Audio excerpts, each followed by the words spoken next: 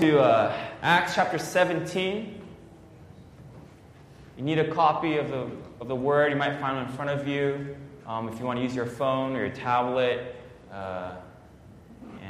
Acts chapter 17, verse 16.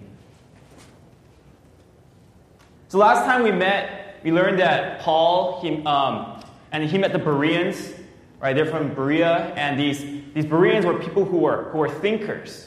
Right, they were testers. They wanted to know if the claims of Jesus Christ were true. Right, Paul, he came and he brought them a message saying that Jesus is the Messiah. Right, you guys are reading the Old Testament and you guys are learning about this Messiah, this anointed one who's going to come. Well, he's come, and his name is Jesus. All right, they wanted to see if the resurrection was possible. If it could be possible, is there evidence for that? Right, they didn't just turn off their brains and just leave the brains at the door to just check out, but instead they investigated, they examined the scriptures to see if it was true. Right, and as a result, many people believed. But also things got rowdy and dangerous. So the riots, people were rioting, people wanted to capture Paul and get him in trouble, so he had to leave. And we see that he left and he came to this city called Athens. And as we've been following the journey of Paul, we see that as he encounters people's lives are being changed. Right, he's on this journey. It's a fascinating journey. It's a dangerous journey, but it's a journey that is so meaningful. And really, as we were seeing, the cross, it tells us to come and let's die to ourselves and let's live for Christ. Right. So as he reaches Athens, let's read what happens. I'm just going to read verse 16 first. So while Paul was waiting for them in Athens, he was greatly distressed to see that the city was full of idols. So I just want to bring up... Okay, great. Thank you so much. So it's hard to see, but Athens is right here on the lower tip, right here. Berea's right up there, near Macedonia. Right, that's what we talked about. It's near the ocean as well, near the sea. Athens is right down there. And this city, it took up about 1,000 square miles. It was located, between the mountains and the sea. And as I was learning about Athens, it said that the glory of Athens had faded by the time Paul briefly visited the city on his second missionary journey. Right, the city was exhausted by war and it was overshadowed by Rome. Right, Athens had lost its political importance and most of her cultural significance. By the 1st century AD, Athens had become a provincial city of the Roman Empire, important only for its schools of philosophy, to which upper-class Romans went to as a university. Right, so this place, it was a place of thinkers, right? And growing up, Paul would have heard and learned about Athens, the city with a deep history, but this is the first time that we see that Paul has visited here. And so I want you guys to think about, the first time you went somewhere or you met someone, what kind of things did you notice? And as I've been chatting with some of the freshmen at our church, just learning about, hey, what's your experience in the first week in high school? What is that like? And I got responses like, it's so much bigger, right? Just so many more people, like maybe 3 times more people, right? So many more classrooms. Maybe there's more homework, right? The homework takes longer to finish. There's more tests, and tests actually mean something now. Right, I got to get an A or whatever. I got to get that good GPA, so then I can get to a good college. There's more. Yeah, there's just people care about different things. People dress differently, and so what did Paul notice? It says that he was greatly distressed. Or some translations use his spirit was distressed, meaning how he was feeling inside, it wasn't at ease. It wasn't at rest, right? It was irritated. It was provoked. And why? Because he saw that the city was full of idols. So Paul probably, when he got there, he did some sightseeing. Maybe he took a tour. He got a lay of the land to kind of see what this city is really like with his own eyes. And he was distressed.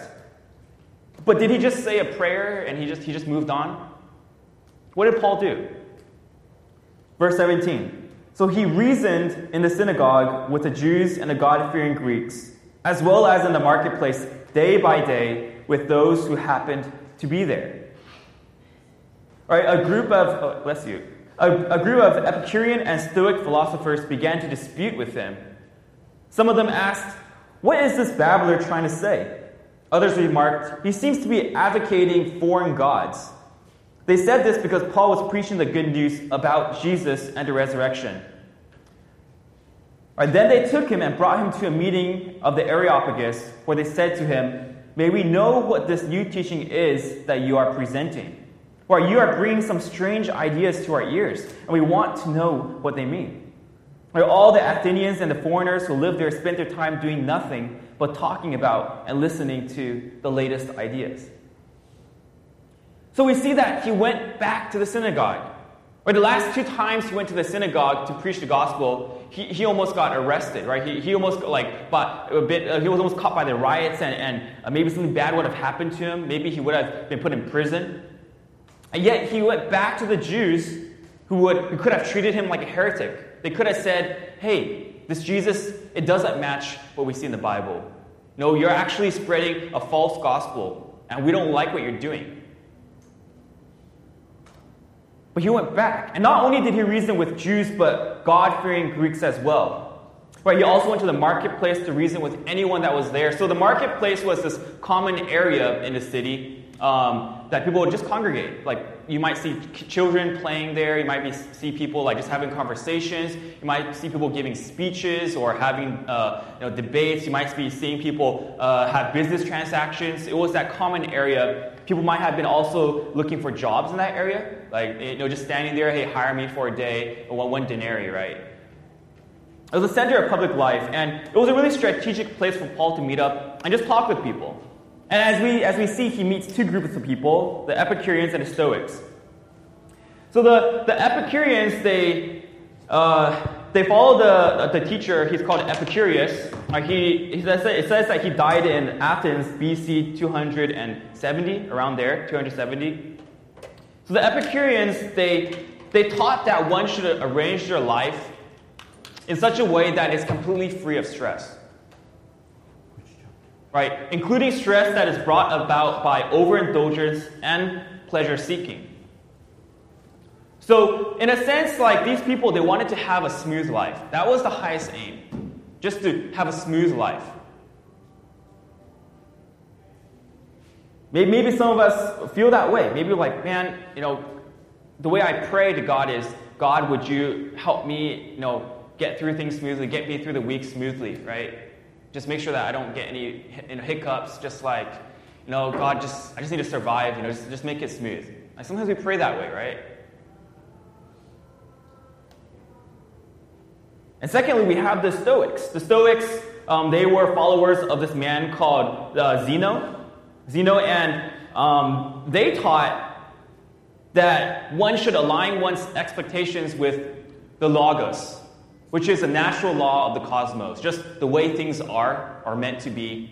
The way things are, just kind of follow that. Go with that. And then don't worry about the rest. Right? So you need to figure out what that is, and then just align your life with that, and then things will go well. And that's just the way you should live. So there's these 2 groups of people that have different ways of thinking. And it actually, these ideas, it's actually pretty close to this concept called hedonism, which is a doctrine that pleasure or happiness is the sole or chief goal of one's life. And a lot of people that I've talked to in the past, they just tell me hey, I just want to be happy in life. I just want to do whatever makes me happy. I just want to live life to the fullest, and that's just what I want to do. And maybe some of us think that way. Maybe we know people who think that way. So what are some other life philosophies out there? One that I think of that, because I watched it during the summer, the live action Lion King. Right? There's that famous phrase, right? You guys know what I'm talking about? Right? Hakuna Matata. Right? It's just what does that mean? Yeah, there we go. Yeah, it means no worries. right? No worries for the rest of your days, right? It's your problem-free philosophy. All right, so just, just don't worry about it, Don't worry about it. It's going to be okay. What about Jungle Book? There's that famous, song as well, Jungle Book. Not that one. I don't know. That's from Jungle. Is that Jungle Book? Wait, I'm talking about Bare Necessities. You guys know Bare Necessities? There's that live-action Mowgli movie too, right? So it says the simple bare necessities, right? Forget about your worries and your strife. I mean the simple bare necessities, owed Mother Nature's recipes that brings the bare necessities of life. Right? That's what it's talking about. It means, don't try too hard. Just kind of relax. Just enjoy life. Just take it easy. Just chill, bro. Just chill. It's gonna work out. Right? Just Mother Nature's got it. Figure it out. You just need to follow along. Right? And it's really interesting because in these two movies, it's these animals trying to teach teach other people how to live, and I got to figure it out. So I just think that's really interesting. And growing up as a kid, you just want to sing along. And you're like, oh, that sounds so good. But what is it actually saying though, right? So Epicurus, he died about 300 years ago, before Jesus Christ, and these people. Zeno, he died about 250 years ago before Jesus Christ. And Jesus, he's in heaven with the Father. And what I find really interesting is the fact that here we have three groups of disciples now. And three groups of disciples. One group of disciples, they follow Epicurus. The other disciples, they follow Zeno. And then a third group of disciples, Paul and his companions, they follow Jesus. All right, so they're all disciples of something. We're all disciples of something or someone. Or we all follow something. We all want to imitate something. But what is that? So these three groups, they're engaging in philosophy, they're reasoning, and they want to hear each other out and just kind of see who's right. So I want to show you guys a clip. It's from Ip Man 2. Ip Man 2. So Ip Man's this classic martial arts movie, right? People are oh, this is Chinese propaganda or something. But okay, this is really classic movie. So I just want to show you guys this clip. So before I show it, I just want to give you guys a background. Oh, thank you. So Ip Man, he wants to start his own school. So he's in Hong Kong, and he wants to start his own martial arts school. But the local masters, they already have pre-existing schools, and they're we don't want you to open up another school, right? Because that might cause competition or whatnot. So we don't want you to open up a school. So he has to kind of prove that he's good enough, and he's good enough to teach and start his own school. So that's kind of what they're gathering about today. They're in some restaurant or something. And they're going to kind of showcase some stuff. So let's just play it.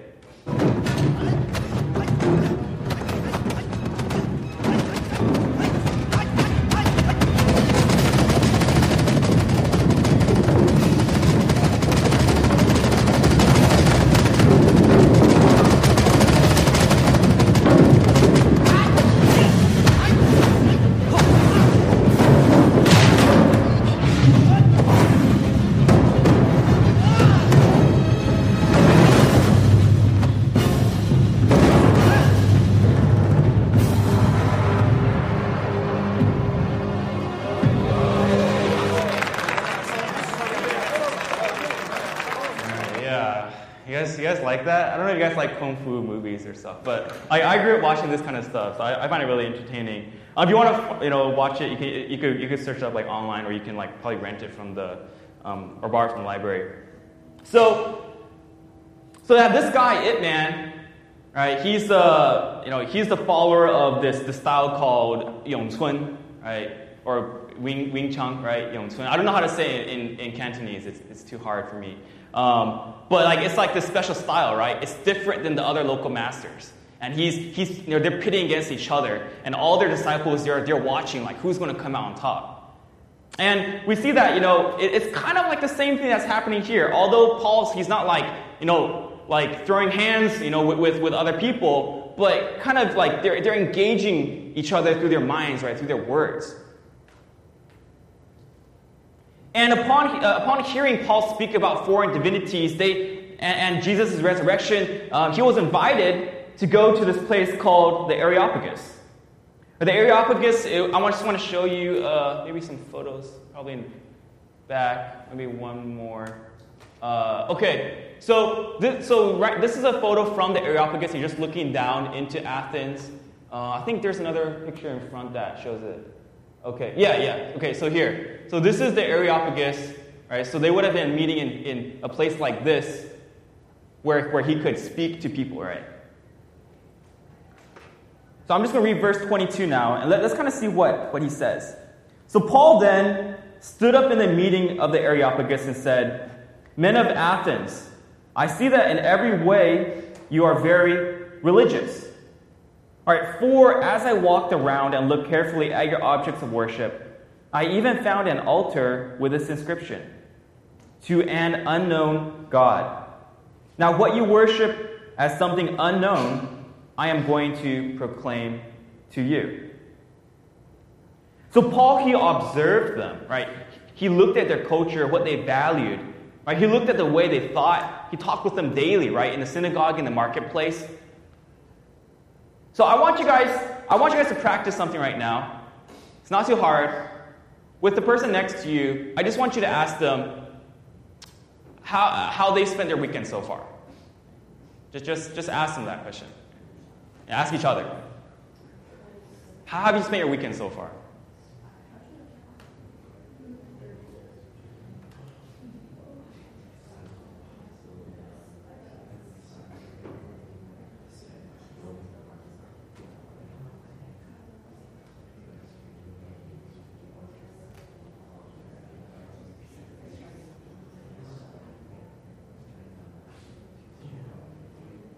All right. Okay, so it's a very simple question, right? Like, this is a question that you could ask anyone, and it wouldn't be, like, too weird unless you, like, do something that weirds them out. But, like, it's not too weird to ask friends or something, right? And I'm sure by asking those questions, you learn something about them. You learn something about their life. Maybe if there's a student, they'll say, like, "Oh, I'm just studying for tests, I'm working on projects." If they're working, maybe they're like, "Oh, I'm running errands on my weekends," or like, "I'm just sleeping because I'm so tired," or whatnot. Or if you'll figure something about their life. And if you ask a lot of people, you get a better idea of what people do in the Bay Area. So it's a very simple question. It's not too big. And I see that Paul, he's kind of doing the same thing. He learned about them. He talked with them. He engaged with them. And he said, in every way, you are very religious. Like, why? Because Paul, he looked carefully at their objects of worship and found an altar to an unknown God. All right, so the people of Athens, they worshiped many gods. All right, the name Athens actually comes from the goddess Athena. Right, the goddess Athena was a goddess of wisdom and war. But they didn't want to fear leaving out any god. Why? Because gods were meant to be, respected, to be honored. These were powerful beings. You would sacrifice to them. You would pray to them. You would sacrifice to them so that they would give you, a good harvest. You would worship them so that they would give you the rain, right, for your crops, right, for things to grow. Right? You wouldn't want to do anything that would anger them. Right? The gods were there to be appeased. So they wanted to include a god, even though they didn't know anything about that god. So what does he say? He says that you are ignorant, right, of the very thing that you worship.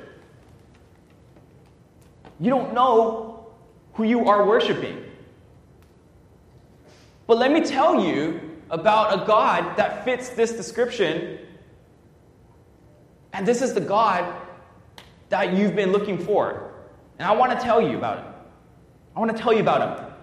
So let's read in verse 24. Follow along in your Bibles. It says, "The God who made the world and everything in it is the Lord of heaven and earth, and does not live in temples built by hands. And he is not served by human hands as if he needed anything, or because he himself gives all men life and breath and everything else. Or from one man he made every nation of men, that they should inhabit the whole earth, and he determined a time set for them and exact places where they should live. God did this so that men would seek him and perhaps reach out for him and find him. Though he is not far from each one of us, For in him we live and move and have our being, as some of your own poets have said, we are his offspring. So God doesn't need us. Does that shock you guys? Does that shock anyone here that God doesn't need us?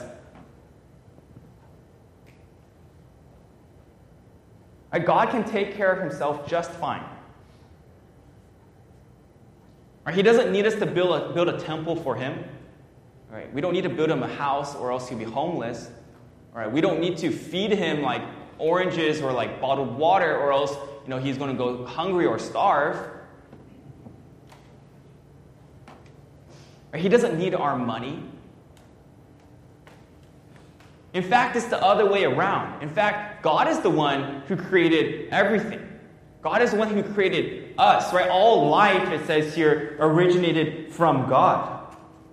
And through one man, which we know as Adam, entire nations came, but God didn't just stop there. He didn't just create everything and then disappear, as some people think. Maybe God exists, but he's not involved in the world today. He's not involved with people. He doesn't want to do anything with people. But that's not true, because we see that God didn't just stop there. Instead, we see that God, he's someone who's active in human affairs. It says that God marked out appointed times in history and bounds of lands. Right? He knew and he determined who would exist, when, and where. Right? God is so active in the world today. Why? Why is that the case? Why is God active in the world? The answer is so that people would seek him. Right? The people would perhaps reach out and find him. Right? That is the purpose. And that he's not far away from each one of us. But God wants us to know him. This is the type of God that we have. It's not some God where we just sacrifice some stuff and then say some chants or something and then that God will bless our lives and that's it. No, but God really wants us to know him. God wants us to know his will, which we've been kind of talking about. And know his will so much that we don't need to pray special prayers for special direction, but we know him so well that we would know what he wants for us. And we go and do that thing in freedom. And in fact, Paul even takes it a step further. He says, well, actually you already have a connection to him. Even though you feel like you don't know him, but you already have a connection. Why? Because we are his offspring.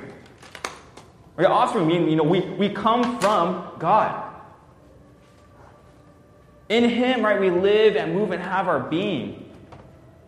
Right? In Genesis 1 and 2, we read that man was created in the image of God. Right? We are reliving reflections of who God is. Although we are not perfect, but who we are is a reflection of God. And even their own poet quoted something like this. It said, we are his offspring. So that comes from this, it's a Cilician Stoic philosopher named Aratus. So Paul, he even knew their culture so well that he quoted, their own culture and say hey, even you guys have some kind of concept like this. So let me show you and enlighten you what that actually means. Who is that talking about? Right? He was able to understand them and relate to them so that he could help them. So let's continue reading. All right. From verse, let me see. 29, is it 29? Okay. Thank you. Yeah. Therefore, since we are God's offspring, we should not think that divine beings is like gold or silver or stone. We should not think that the divine being is like gold or silver or stone, an image made by man's design and skill. Right? In the past, God overlooked such ignorance, but now he commands all people everywhere to repent. Right? For he has set a day when he will judge the world with justice by the man he has appointed. He has given proof of this to all men by raising him from the dead. Right? So, Paul, he's talking about this God who's amazing, right? So then how could people think that God is like gold, stone, or silver? Right? Objects made by human design or skill. Like, how could we then think that?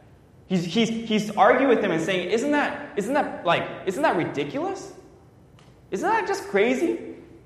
Right? Think about it. If it would be how crazy it would be to say, you say to your parents, and you say to your parents, I'm gonna call you my, like you say to your dad, I'm gonna call you my son, or you say to your mom, I'm gonna call you my daughter, or like you say, oh, I created you, I gave birth to you. Like, that would be really ridiculous.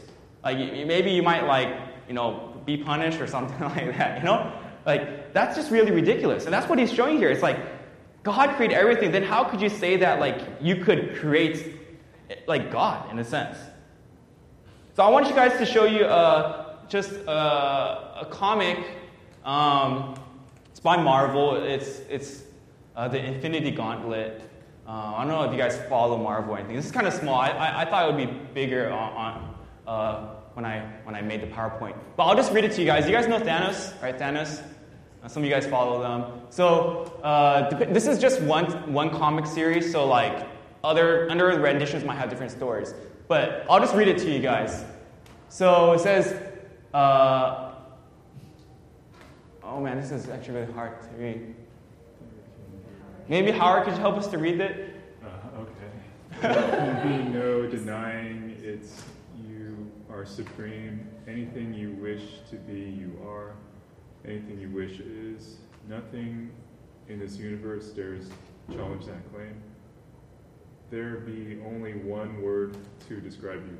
Yeah. So basically, from this first page, it's you are supreme. No one else is like you, and anything you want, you can. It happens, right? No one can challenge you, and what's this only word to describe you? So let's show this next one. Maybe you could help us out with the rest, Howard. God. Yeah. Okay. Okay. Within your grasp rests the infinite.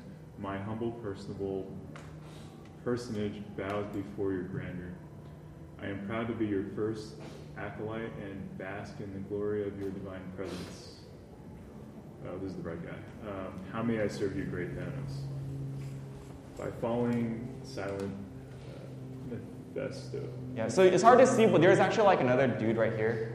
All right, there's another dude right here, and he's kind of the guy that's been saying all those things. He's been kind of praising this guy Thanos. So this guy's Mephisto, and he's often known as the devil. Yeah, so he's kind of praising him you're so divine, you're so awesome. And it's this word describes who you are, God. All right, next slide. And we're just going to do the left side. Yeah. The moment is upon us when the stars must come to realize the absolute truth of your words. None shall deny me my righteous place in the pantheon of the cosmic gods. I claim a seat at the head of the table.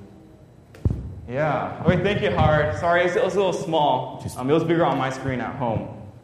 So we see that Thanos, he thinks he's a god. Right? And his underling believes as well, right? Not only is he a god, but he deserves a seat at the head of the table. Right? This pantheon, this group of gods, he is above them all. That's what he's saying about himself. And most of us who watch Marvel movies, or if you watch Endgame, you'll know that Thanos isn't all that he claims to be, or he isn't that person that he wants people to think he is. Right? Thanos is powerful, sure, that's true. But I'm going to spoil it for you. I mean, it's already been out for a while, but Thanos dies, okay? Thanos dies. He dies and he's not resurrected. He doesn't come back to life. But this guy who thinks he's so powerful, he's a god, anything that he wants can happen, anything, no one can rival him. He dies, he loses. But unlike this other guy who goes by the name of Jesus, right? We know that Jesus, he'll come back again. That's what it says here. That Jesus, he's going to come back with justice. And he's going to judge the world. So Paul, in this passage here, in his little speech, he gives a rough outline on how to share the gospel. I don't know if you guys were able to catch that. And I'm just going to share it with you. So maybe when you talk to someone about God, you can kind of follow this kind of rough guideline. Okay, you don't have to follow exactly, but it might help you kind of have some good talk. So the first one is, talk about who God is. Talk about who God is. Paul, he started with that. He says, God, he's the creator, and he's above all other gods. Talk about who we are as people. Our identity, we are his offspring. We are his creation. Talk about what we've done, though, as people. We've made idols, and we've worshipped them. But what does God want us to do? Or he wants us to repent. That's what it says here. To repent and to turn away. Turn away from worthless idols. And how can we know that this is true, though? What does it say here? He has given proof of this to all men by raising him from the dead. If that's true, then this is true. That's what it's saying. And if this is true, then we should do something about that, right? We should have urgency. Or we don't have the exact type of idols in the Bay Area, like, you might not see Athena or something like that. You might not see like Greek, gods, like idols of them, like, statues or something. You might not see that. But we have other idols in the Silicon Valley. The things that take away our devotion to God, the things that try to replace the things that God has for us, replace what God is to us. Are things that say that they can promise us, happiness, promise us true fulfillment in life, purpose. So recently, I don't know if you guys followed the Apple event. Right? Apple event was what? It was this month, right? Last week, was it? Last week, right? Apple event, everyone's like just talking about that. You see on the news so much. You go on YouTube, you search up like iPhone or Apple like 11 or the latest Apple Pro, like iPad Pro or a new like cheaper MacBooks. Like you'll see like hundreds and hundreds and hundreds of videos on those type of things. All right, you'll see people, they stay up late or when they wake up early, they want to pre-order.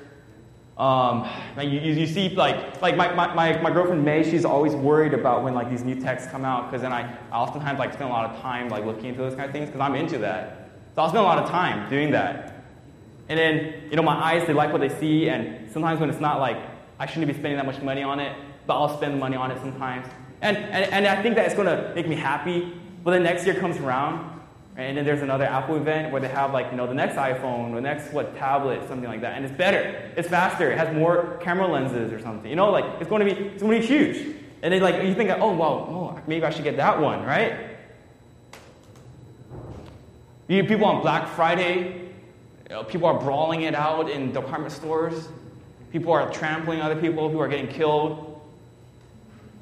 All right, I watched this really interesting channel on YouTube. I showed my sister the other day. I just watched it just to because it's just so interesting. It's called Sneaker Shopping with Complex or something like that. You guys know what I'm talking about? Sneaker shopping. So it's like these celebrities, they go shopping and then like they kind of do an interview and then they buy some shoes or something. And like there was this episode where this guy he bought $40,000 worth of shoes in one shopping spree. That's like in person's like it could be someone's entire yearly salary. He, like burned that all on shoes. Like I thought that that's just crazy. But in the video, like people are just like, yeah, man, like I can do it. Like, so why not? Like, I got the money. Like, I can do that. And in fact, like being able to spend that much money, be able to like spend like $5,000 on one pair of shoes, that's a sign that I've made it. That I'm successful when I can get to that point. Or because when I was younger as a kid, like a lot of their stories go like this. When I was younger as a kid, like my parents didn't have the money to buy me like these Jordans. So like, I would always like wish for it, but I couldn't get it. But now like that I'm successful and I have like millions of dollars, like now I can go back and like revisit my childhood and get what I couldn't get. So now I'm like $10K on some shoes, man. Like why not just do that? Even though I have like 200 pairs at home already, but let me just do that. Or we get people they get shot for the Jordans, like kids they get beat up over those things. In the Bay Area, we see that work and school success, right, recognition, security. These are things that we want. We want a good job so we can have a good life and be secure, and we can save up for our kids and have a good life. Right, we're in a very in a culture that just idolizes and in a wrong way, like sex, right, and love, and it perverts those things.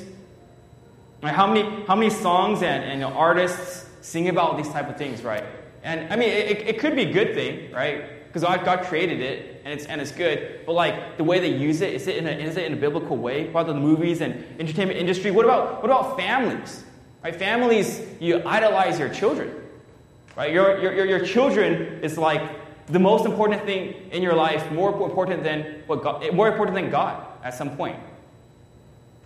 Like I don't care what the Bible says, or I don't want to listen to the Bible, or I don't want my child to follow God. I just want them to be successful. Or maybe God can come second, or whatever, but like not first. So for us, when we see our city, when we see where we're living, where we're at, do we get distressed when we see our city full of idols? Right? Do we get stressed? Do we feel that? Are we bothered by it? Do we get like a little angry?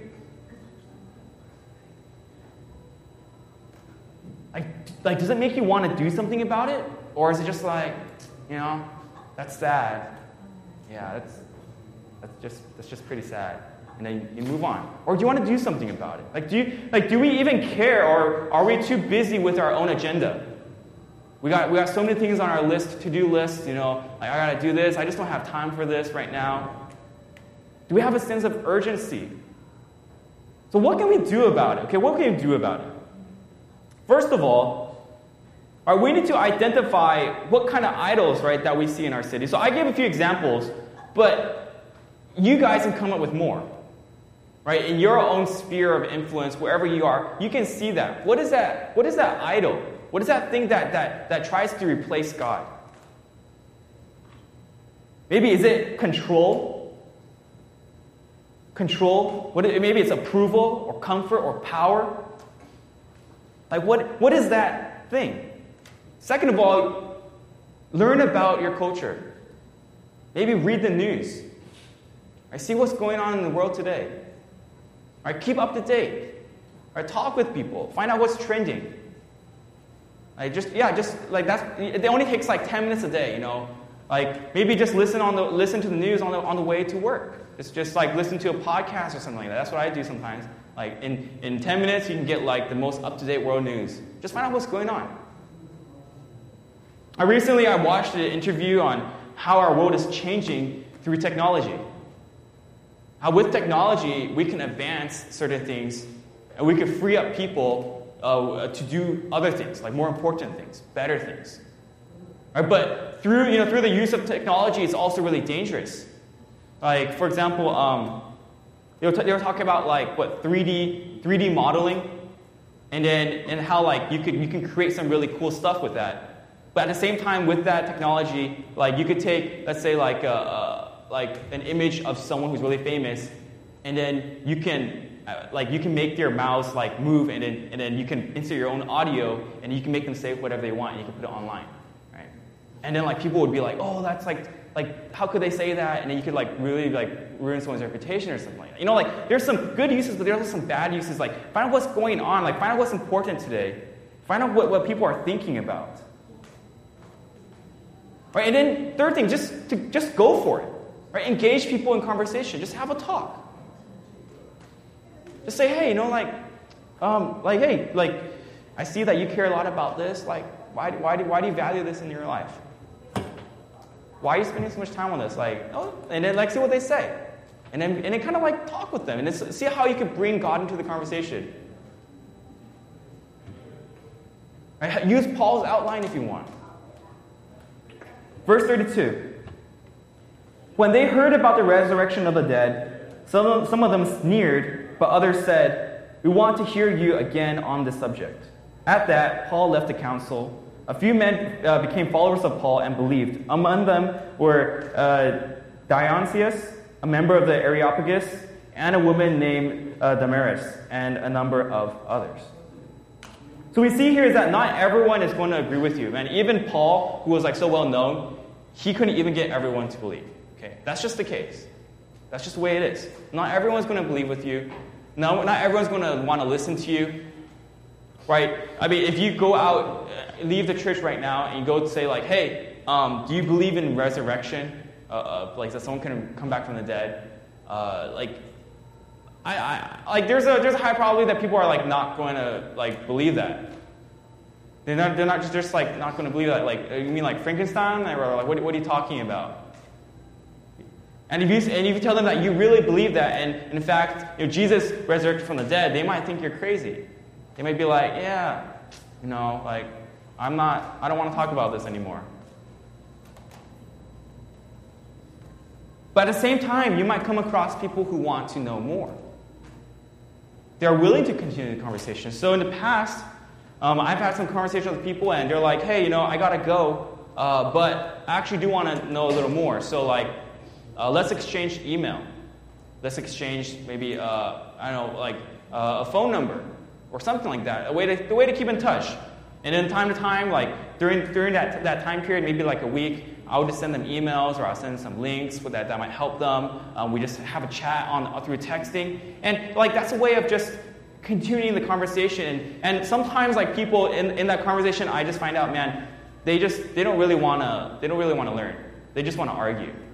Right? Then I'm like, okay, well, like, hey, like, I think we talked about all that we need to. Well, if you want to continue, like, I'm open. But, like, some people, they're actually really, really interested. And they're like, hey, well, I'm actually, like, visiting a church now or something. And, like, I guess I'm going to continue through there. I'm like, okay, great for you. Some people are like, thanks for sharing, but I'm actually I just disagree because X, Y, and Z. And, like, that's just where I'm at right now. Like, thank you. People are very polite about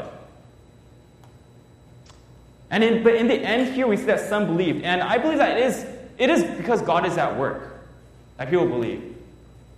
Only God knows what will happen, but we need to be willing to go, right? We need to be willing to go.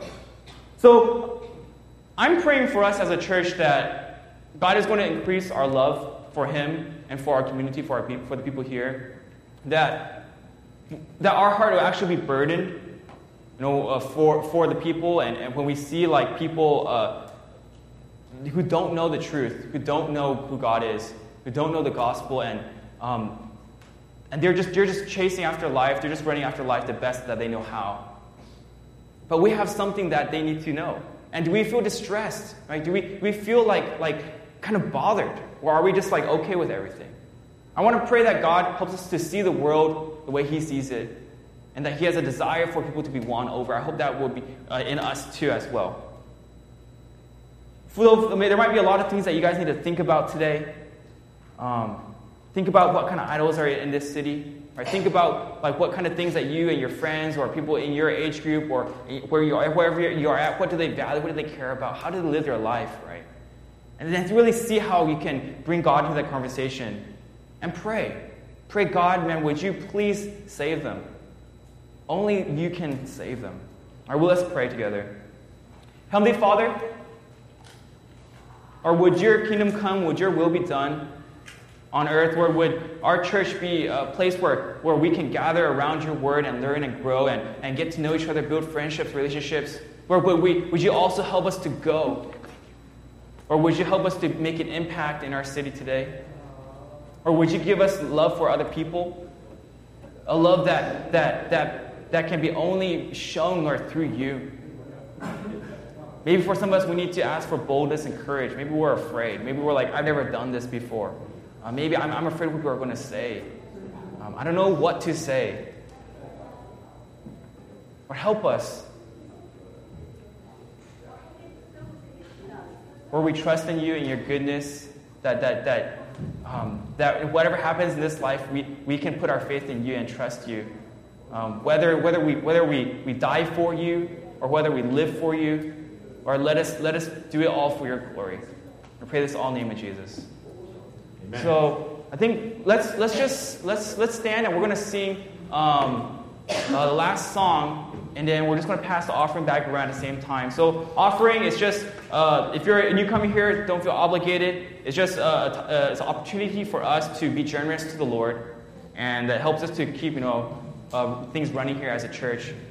So if you have the desire to give, just give however much you feel like, and with a generous heart and a cheerful heart. All right, let's stand and let's sing the last song.